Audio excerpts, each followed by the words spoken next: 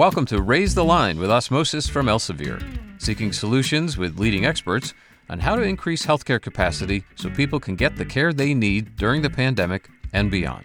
Hi, I'm Shiv Gulani, and today I'm actually recording a special episode in person at the Johns Hopkins Bayview Medical Center in Baltimore from the office of Dr. Al Garcia-Romeu. So, Al, it's a pleasure to meet you. Thank you for joining us. Yeah, nice to meet you. So, we always like to ask our guests to put in their own words kind of what brought them to their position now. What brought you to your interest in psychedelics and mental health therapy, etc.? Yeah, I mean, it's been a long journey. I think, some of the early things that caught my attention, it was really just growing up in South Florida. I was doing a lot of reading existential philosophy and reading, basic anthropology. I remember picking up the Teachings of Don Juan by Carlos Castaneda when I was young, 16 years old, and reading about that and these different practices that were involved in shamanism and different indigenous cultures. And, I found that all fascinating. I think it sort of planted a seed in a way of just, becoming interested in other cultures and how they viewed the world. But it wasn't anything that I acted on, for the time. I was just mainly just trying to pick up information, I suppose. And college was, I think, similar for me. Undergraduate, I went to New Orleans, and I was there for a few years. Really enjoyed my time there. In many ways, made a lot of great friends, but had the benefits of a really nice liberal arts education, which allowed me to both study philosophy and psychology and study consciousness and Eastern religions, and all of those things I think were really formative for me in my late teens, early 20s. Again, just picking up information about different cultures and certainly ideas about the mind, became really central to what I was interested in at the time. And I ended up majoring in psychology specifically. And I loved the work that I was able to kind of engage in there. But a lot of it was from a very Western psychological standpoint. And so I was studying behavioral neuroendocrinology and cognitive neuroscience and psychopathology and diagnosis. So, a lot of that is very much in the Western canon of mind. And that has a lot to do with neuroscience and biology, which I think is fascinating. And then a lot to do with the clinical side, including pathology. But it also felt like it was missing pieces of the puzzle to me. And that was something that became more apparent when I was studying Eastern religions and philosophy and things like Buddhism and Taoism and Hinduism. And eventually one of my philosophy of mind professors had started a meditation club, and so we would meet in the chapel on campus every other week, I think it was, and do different types of meditation practice. And we started with very basic mindfulness of the breath types of stuff, and moved through different types of meditation over time to just kind of get a taste for these different techniques and experiences.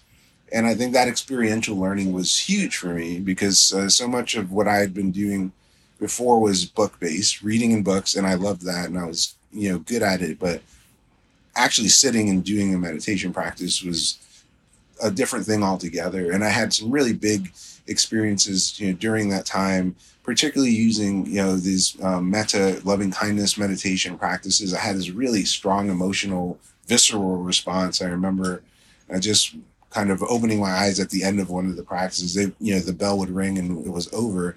And I just had tears streaming down my face, and I didn't really understand why it had happened, but I knew that felt very powerful. And so that continued to sort of propel me towards understanding sort of states of consciousness and altered states of consciousness and their significance for psychology and philosophy of mind. So those were all the things that, as a young man, I kind of dipped my toes in those waters and gotten really fascinated. I didn't really know, though, what to do with that at the time. It was not like there was a great demand for me to go do that in any capacity after finishing my undergraduate degree. So, and I also had like a little, I don't know, I have had friends call it like a quarter life crisis. When I was like my early 20s and didn't really know what my next step was. And I went home to South Florida. I was having like a little bit of a mini mental, crisis breakdown type existential, trying to figure out what, what in the world am I doing here? What am I supposed to be doing? And, during that time, I just kind of saw my family, but, I was in South Florida. We partied a lot, and I would work in bars, and I did different types of odd jobs, like working for Federal Express. And it was fun. I was in my early to mid 20s, and there's a great scene down there of dance music and, nightclubs and stuff like that.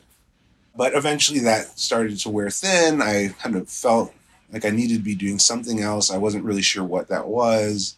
It was towards the end of my undergraduate career when I had taken a Nietzsche course with my professor, Michael Zimmerman, at the time. And he noticed I was getting a little bit out there. And by I mean, I was becoming quite nihilistic. We read basically the complete works of Nietzsche, most of his important works, cover to cover. And it was a fantastic class, but I got really kind of down, depressed, and feeling like there was, in a way, no meaning, to doing much of anything. And that was sort of where I was at when I was finishing my undergraduate degree. And I had this interim period where I was doing odd jobs. And at that time, I eventually kind of came back around to a book that my professor recommended to me, which was Ken Wilber, A Brief History of Everything. And so he said, you should read this new philosopher, more contemporary. He's a friend of Dr. Zimmerman's, and actually I later got to meet Ken, and it was a great honor because his work had such a huge impact on me. But, a lot of Wilber's work was focused specifically on sort of interweaving and connecting, building bridges between Eastern philosophies, Western psychology, and looking for these sort of systems, approaches to understanding mind and consciousness, but, also even bigger systems like the universe. And so really trying to come up with this coherent philosophical system that brought all this stuff together that I'd been really interested in. And one of the things that I picked up on in his books was this transpersonal psychology, is sort of what they often call the fourth force in psychology. As psychology developed, there was different schools that were popular at different eras. And transpersonal psychology was one that kind of came a little bit after the humanistic existential psychology that started to pop up in the mid 20th century. And that caught my attention for some reason, and perhaps because a big focus of transpersonal psychology is specifically altered states of consciousness. And so I ended up going online, finding, places, and it didn't turn out to be very many places where you could study that kind of thing. But I found specifically a place called the Institute of Transpersonal Psychology, which is in Palo Alto since the 1970s. And I decided to go there and visit and talk to people. And I did, and it was beautiful. I've never been to Palo Alto. It's, the Bay Area is awesome. Beautiful. And then, the people at the school were really inviting, and there were great professors there, including people like Jim Fadiman and Charles Tart and others who had done some really seminal work, including early psychedelic research. Actually, Jim Fadiman was working on that back at Stanford in the 60s. We had Jim on the podcast too. Yeah, he's great. His book, The Symphony of Selves, was very influential to me personally. Well, he's a really close friend, great mentor. I took classes with him over and over again just so I could hang out with him and spend a lot of time with him, because I felt like I learned so much being around him.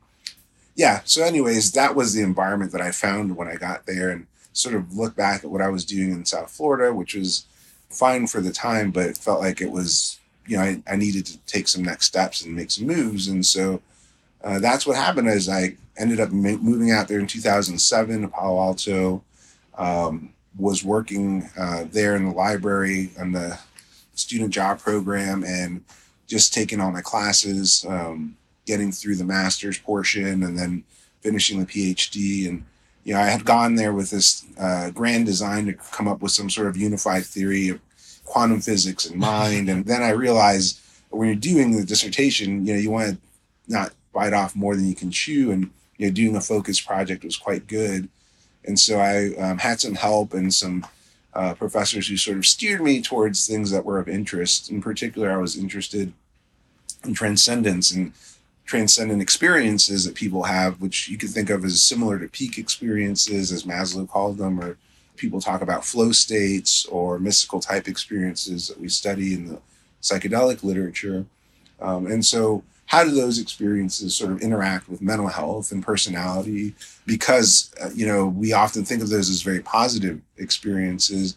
And for some people, they are. They can help people overcome addiction. They can help people become very resilient to life stressors. But they can also have actually some pretty negative consequences for some people, lead them into delusions, psychotic states, sometimes hospitalization, sometimes worse.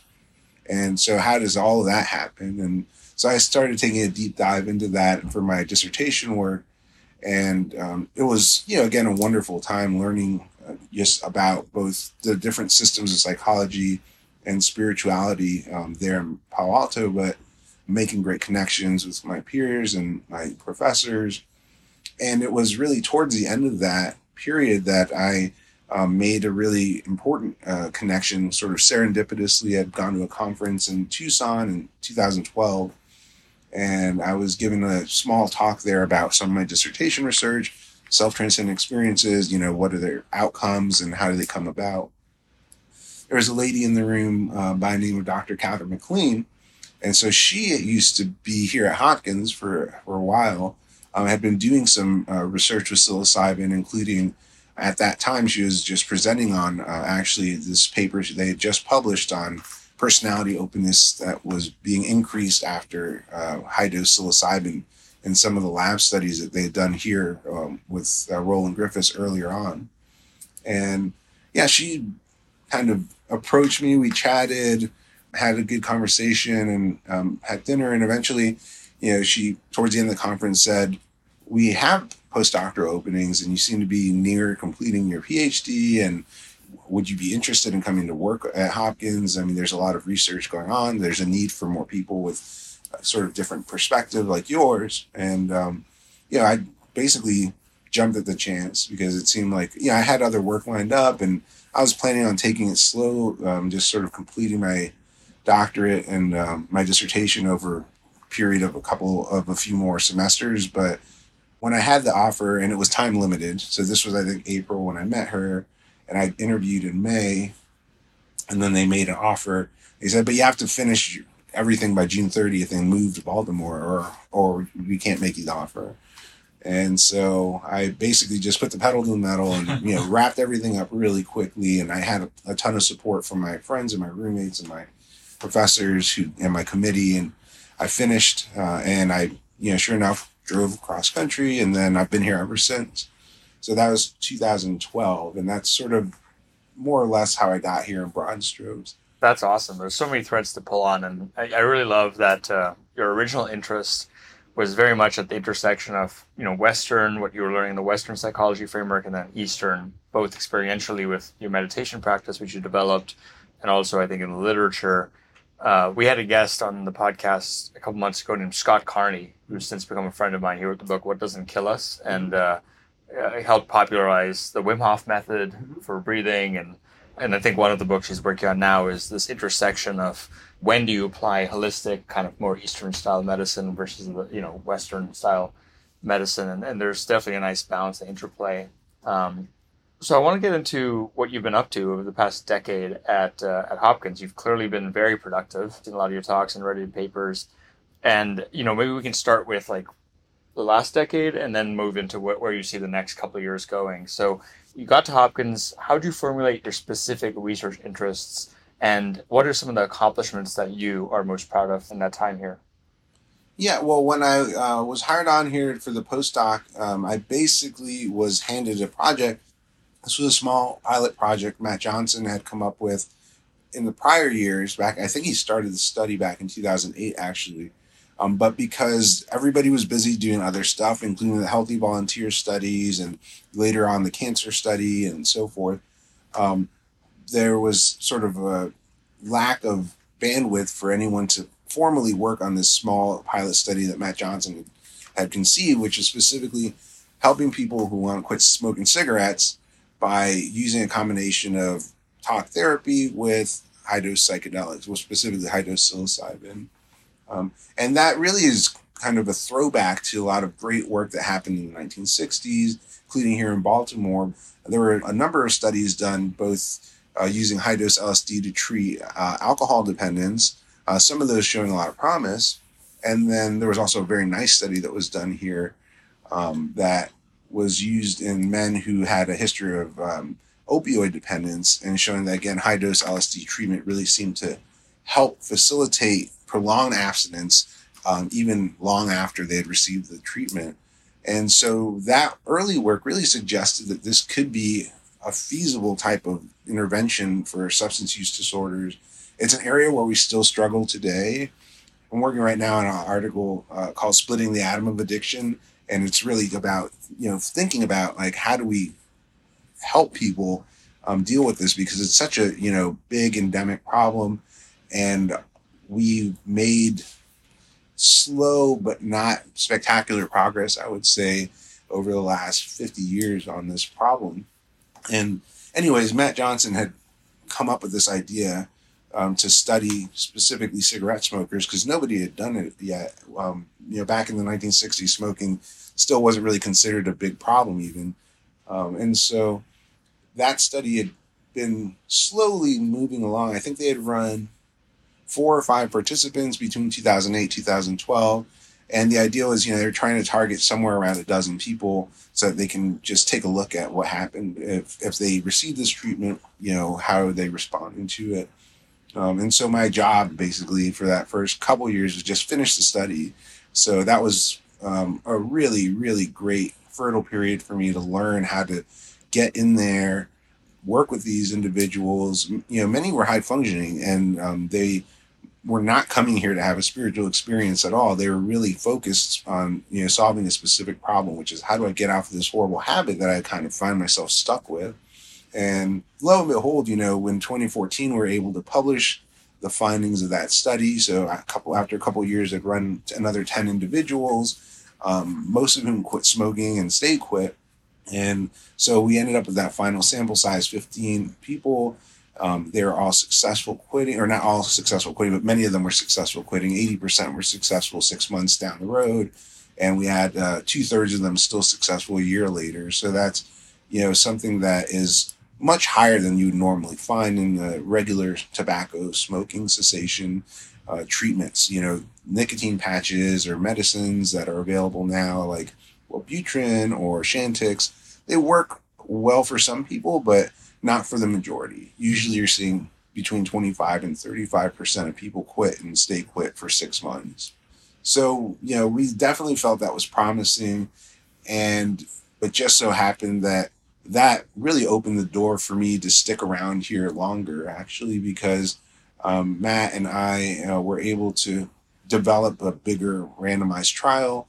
We wanted to test this with a control condition instead of just, open label, which is what the initial pilot study was. We were able to get a big influx of funding through Hefter Research Institute to do this big study, which then allowed me to transition on the faculty here. And that's actually something I've been working on to this day. I think we kind of designed the study initially in 2015, and then we started running into participants. So far, the largest study of psilocybin we've done here at this laboratory. So there's 82 people that we enrolled and randomized, and half of them got nicotine patches, half of them got high-dose psilocybin. Everybody got CBT, the same type of program as we'd used previously. And then we just kind of see what happens. We follow them up 3 months later, 6 months later, a year later. And we will be having the final study visit in a week or two, so that we can finally finish getting all the 6-month data from all these 82 individuals, which took a long time, of course. And COVID didn't do us any favors, but it feels really nice to get to that place of soon to be publishing those results. And because this was not a double-blind study, we know what group people were in, and we can see, at least right now, all of the data we've seen have shown superiority of psilocybin at every follow-up over 8 to 10 weeks of nicotine patch. And so that's pretty remarkable. And that's been a huge amount of the work that I've been doing here, is doing that, collecting your imaging data on these smokers as well as they move through the treatment program, and really doing a lot of the psilocybin dosing and the hands-on work, because that's something I personally enjoy, is, working with people as they go through this process, including, going through these high-dose psilocybin sessions, which can be really intense, but also really transformative for a lot of people. Yeah, let's pull on that a bit too, because I know the way these sessions are set up they're fairly inward, right? So these psilocybin and other psychedelics can have a lot of outward, visual changes, auditory changes, etc. And, generally talk therapy, you're directing them, you're asking them questions about their life and stuff. And my understanding is you're doing this in the non-psilocybin sessions beforehand, getting their life story, whatnot. But then during the actual session, they're encouraged to be as inward and it's non-directive as possible. And I'm curious, what type of training do you need to go through? Because a lot of our audience may be interested in being guides or pursuing this line of work. What type of training do you go through to get good at this now that you've done so many of these? Well, there's not actually a good consensus on that. And what I would say is that probably in the next few years, we'll be getting some formal criteria that will be pushed down from regulatory bodies like the Food and Drug Administration. And so they're going to decide what kind of training is needed to be able to do psychedelic therapies as they become approved medicines. And MDMA is going to be probably the first one of those, since it's very close now to finishing both of the phase 3 trials necessary for approval. Psilocybin has not gotten there yet, but I would anticipate that's going to happen in probably about 2 to 3 years. And again, getting back to your question, I think what would be useful, and, a lot of the type of training that I had was similar to training that psychotherapists get, whether they're, PhD, PsyD, masters in counseling, different types of psychotherapy tracks, are really important because that's part of the process, particularly if you're focusing on clinical populations, not healthy volunteers. But then having, a really sort of in-depth understanding of both the pharmacology of the drug, how it works, and a good grounded, theory of what altered states of consciousness are like and what they mean, and how they can be utilized in these types of therapeutic settings. And so there's not programs like that really out there. And people are developing them now. And I teach in some of these, programs that are out there, which I try to provide my perspective. But actually what we had when I arrived here, and which I think has been really great, is this sort of apprenticeship model. And so I got to work with Catherine McLean, and I got to sit with Matt Johnson. I got to sit with Bill Richards, and I got to sit with Mary Casamano, who, have done hundreds of sessions. And by sitting with them and seeing how they work with people, and then also having all the theoretical background knowledge that I was able to get in graduate school and undergraduate, I think that was what sort of informed my clinical approach. And, that apprenticeship model was hugely influential for me to feel comfortable doing this type of thing. I've gone through other trainings now, including like MAPS training for MDMA therapy. And, that is great because you also have these other master therapists there, like, the Mythhoffers, Michael and Annie Mythhoffer, who are, there, and they're able to give you that perspective of how they work with people, including, video sessions of what they're doing and explaining why they say certain things, and also giving you, I guess, probably most, to the point here is a window into understanding what the sessions can be like, because I think that's probably the most far removed from what you would consider your regular, standard psychotherapy practice. And the reason I say that is because when people go into these altered states, our ability to predict what that's going to look like is very poor. And so we've seen all sorts of different responses, from very blissful and, giggles and happy, spiritual or positive experiences, feelings of intense gratitude, love, to the much more challenging experiences people can have, feelings of paranoia, panic, fear, anxiety. And so when you're coming into a high dose session, you never know what's going to happen. Even if you usually we would have spent at least a month with that individual by then, you're getting to know them and building that therapeutic alliance. But nevertheless, when you go into the session and the person takes the medicine, then you're going to have to sort of respond to the experience as it unfolds in real time. And that's, I think, something that can be difficult, but again, having the experience of people who have done it for many years, to guide you through that, for me, was really, again, formative and helpful. Yeah, no, that's really good advice. This is one of the things that makes it so challenging, it seems, to do this type of work, is the variability in the set and setting, right? Like, because the same person can have a different reaction to it. So I know that's a challenge, and that's why I've been very impressed with the number of studies you personally are doing here. Do you want to take us through just quickly, like a hit list of some of the other studies, including the one that maybe our audience could be most interested in maybe participating in? Oh, yeah. So we've been able to kind of build, on the work over the last several years. We've been really fortunate to have philanthropic support that has allowed us to, establish the center back in 2019. Cone Foundation, Tim Ferriss. We had a lot of really generous supporters who believed in the work, which is great, and including a lot of the early work that I mentioned. And then that allowed us to sort of take it to the next level where we're at right now, where the lab is able to investigate a lot of different conditions. Again, we're starting to sort of dip our toes in the water. We're not doing a lot of these huge, full-on randomized controlled trials. Strategically, it makes sense to do a smaller study, make sure that it seems to be well-tolerated and effective in some way before, investing the resources to do these big studies. But some of the small studies that, have since been published from the group here have included, major depression. There's work that's, wrapping up now, anorexia nervosa. Fred Barrett does have a nice big randomized trial now in people with co-occurring major depression, alcohol use disorder. Dave Yaden is working on a study of people with obsessive compulsive disorder. So, really starting to see the field expand, and it's, I think, really exciting time because of that.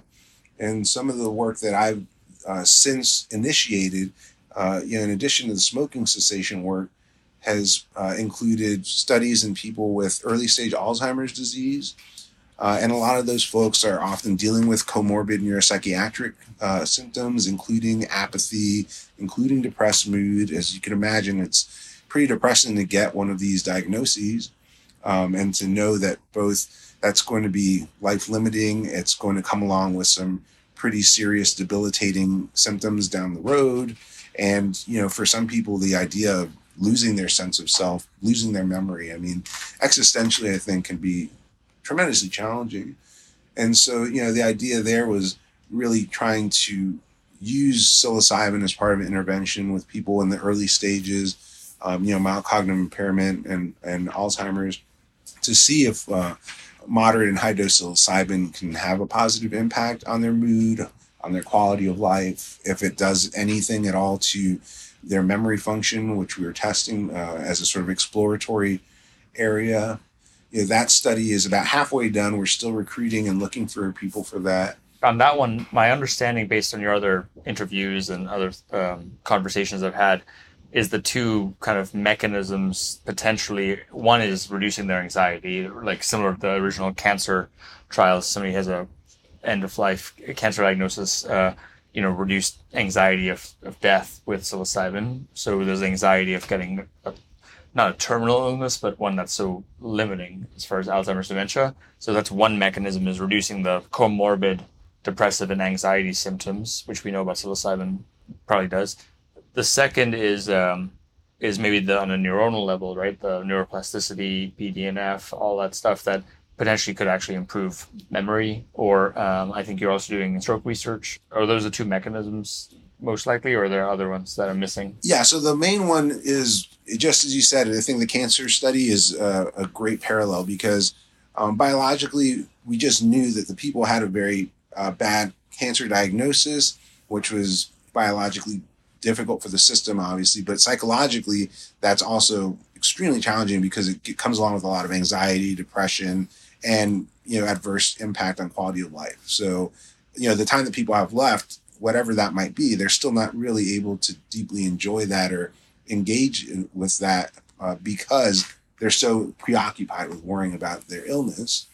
And so, with the Alzheimer's study specifically, the idea was that even if there's no impact on the Alzheimer's specific symptoms, at least by reducing the depression and the anxiety around that, it would lead to potentially improved quality of life so that they can get the most out of the time that they do have. And that's something that is congruent with that cancer study.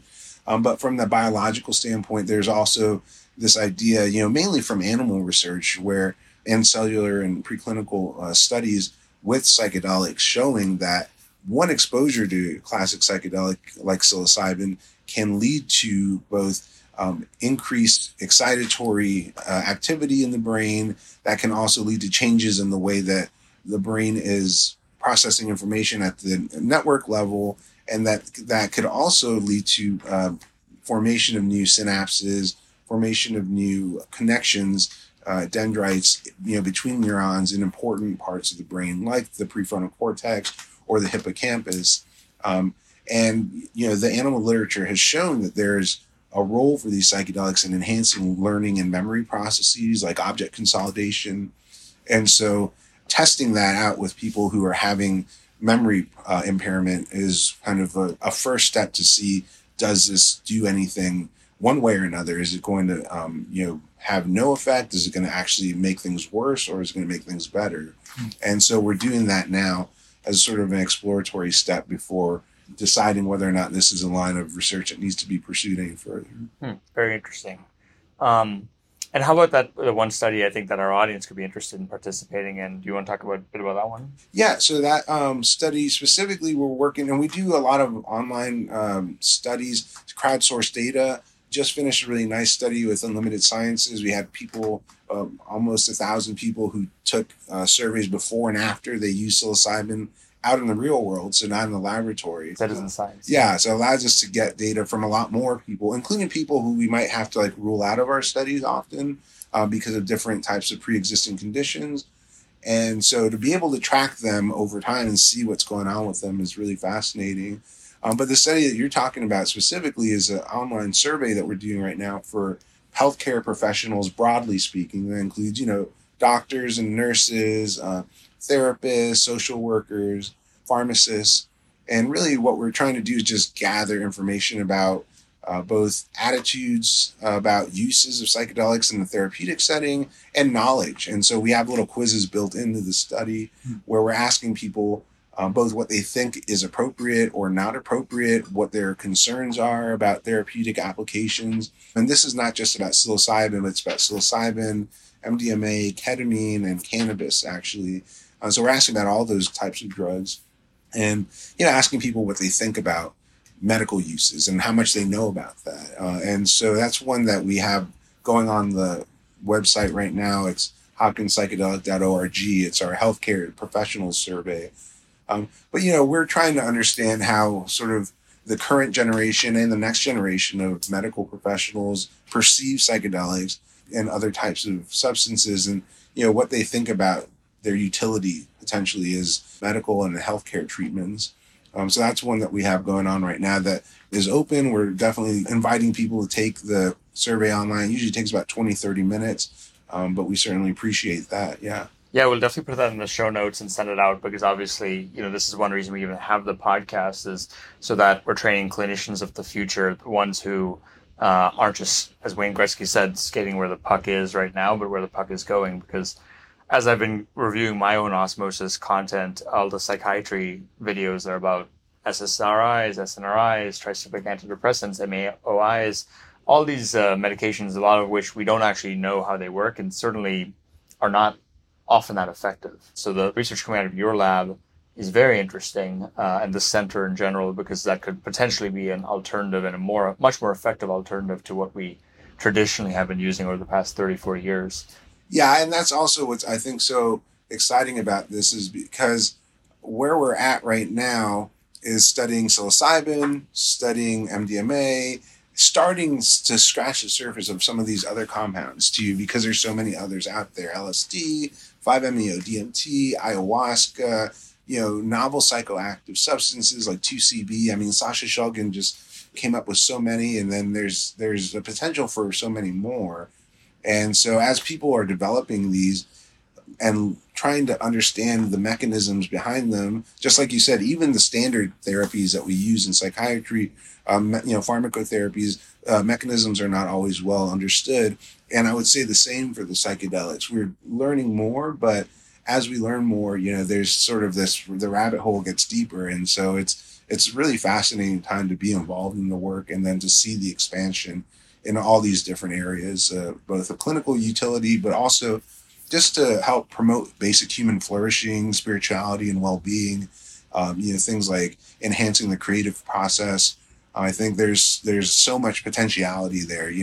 Again, going back to my early interest in psychology, I really remember just studying all the psychopathology and diagnosis and saying, this is like a really long list of things when things go wrong. Yeah.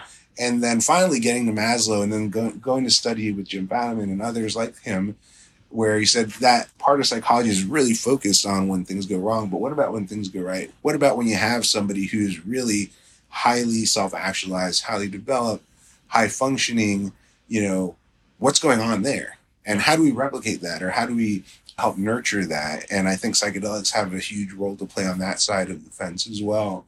So again, the future is full of possibilities right now. Yeah, so prognosticating a bit, you mentioned really great phase 3 results for MDMA with PTSD. We had Rick Doblin on the podcast in January. Nice. And obviously big conferences coming up, Psychedelic Science in June in Denver.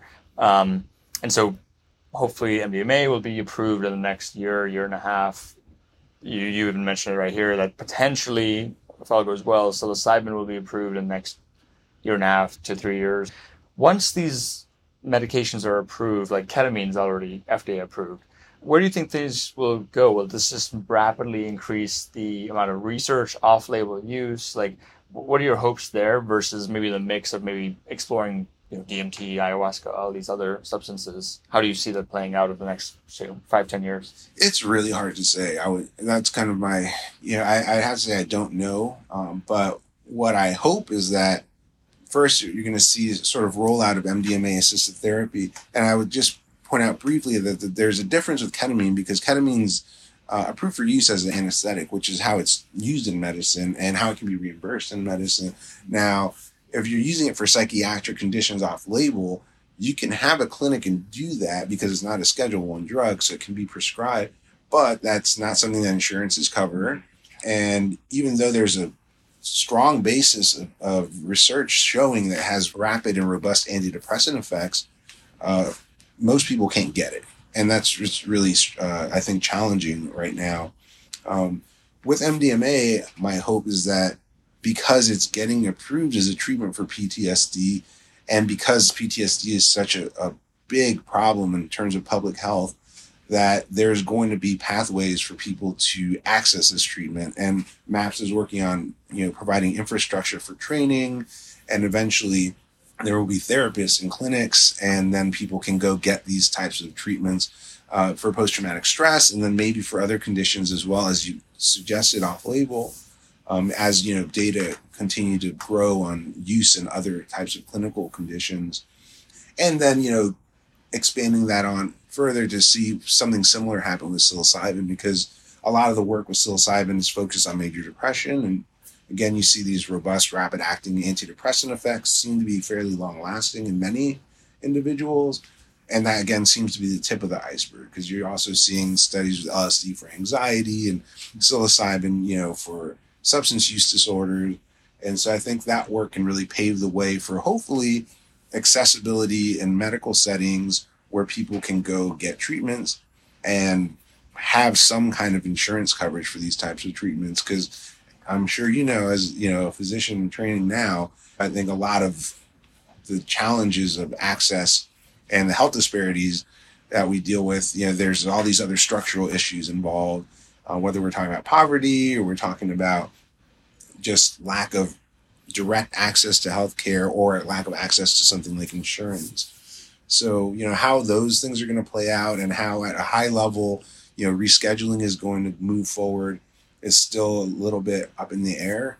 But people like Rick and other colleagues, in this space, I know are advocating heavily to get this into a place where people can get it, because it's not just about studying it. For me, you know, I would say a big part of the goal, the end goal here, was to get this in a place where you don't just have 100 participants in a research study at Johns Hopkins, but you know, anybody who wants to quit smoking in the country can go to a clinic and get this type of treatment, because we showed that it seems to work. So that'd be incredible. What an incredible vision to skate towards, both for the so-called pathologies, but then the human flourishing aspect. I know we're coming up in time, so I had two other questions. The first is, we like asking our guests for advice that they have. So say, you know, put yourself in the shoes of a young trainee right now, early stage healthcare professional or researcher. What advice would you give to them about meeting the challenges of this moment and going forward? You know, it's a difficult time, and it's hard for me to gauge this against any other time that people have been around. But I know that what we've seen in terms of, you know, the major sort of big picture events, COVID and climate change, and, you know, just the mental health challenges that we're facing, and potentially other stuff that's coming down the line is troubling. You know, other technological innovations have been great in some ways, but in others perhaps have detracted from mental health as we get hyper connected with, you know, all this and flooded with all this media. So yeah, I think that the challenges are pretty great at this moment, but you know, we continue to find a way to push forward. And so I think, you know, the main thing is to get training education in the area that is of interest. And, you know, a lot of people ask me about getting specifically involved with doing work with psychedelics. And, you know, I always tell them, just get good training to do what you would do without psychedelics first. And then the psychedelic piece is likely to be easy to add on afterwards. If you're already somebody who's proficient in helping people doing therapy for trauma, if you're somebody who is well-trained in dealing with mood disorders, substance use disorders, if you're somebody who is fascinated by being in the palliative care space, working with people in their end of life, go do that. Go get your, whatever it is that, you know, type of degree, certification, or licensure that will allow you to do that work.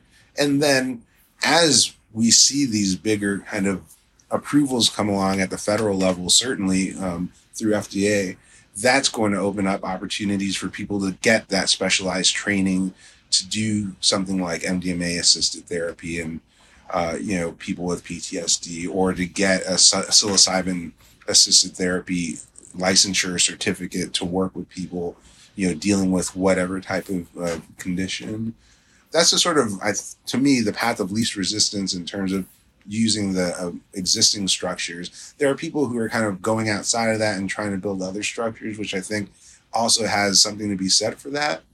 But it's, you know, challenging and risky in its own right. And I mean, I would say, as somebody who, you know, went outside of the medical school system, had a successful foray into doing something, building something, and then now coming back into it, you know, you've been there, so you know, but it can be scary to try to get out there and build new structures and challenging. Totally. I think the interplay is where a lot of the productivity comes from. It's like that real hardcore, substantial academic research that informs the, you know, scalable, access-driven, capitalistic aspect of the economy, and figuring out that balance is difficult because people often go too far in either direction. Translational opportunities are very interesting. I agree with you 100%, because what you're doing is really kind of getting a survey of like, what are the systems that I'm going to have to be working within, and how do I make them work together towards the ends that I find most meaningful and appropriate. So it's, you know, it seems like the way to do it. Totally. So my last question for you for now, because my hope is we'll have many future conversations, and obviously now that I'm here at Hopkins, I'd love to interact more. Is there anything else that you want our audience to know about you, your research program, psychedelics, or transpersonal psychology, anything at all? They can't think of any big sort of items that we haven't covered today. We definitely, I think, cover a lot of ground and got to talk on a lot of the important stuff. You know, I do think a lot about, or more about, diversity in science since I've been in the field for a while now, and also have been observing the challenges that we can have getting diverse participant populations in here. And that's also been a microcosm of the macrocosm that we see, or vice versa, you know, getting medical students, getting faculty, getting researchers who are coming from diverse backgrounds. So, it's just something I want to encourage because I feel like it's really important to be able to make this viable for everyone to have a stake in and to get benefit from. Totally. I think that's a really great note to end on. My hope is that some of the people listening to this podcast are from those less represented groups that would be interested in pursuing this and other fields. So with that, Al, thank you so much for your time and more importantly for the work that you've been doing for many years now to, as we say, raise the line and strengthen our healthcare system. Thank you.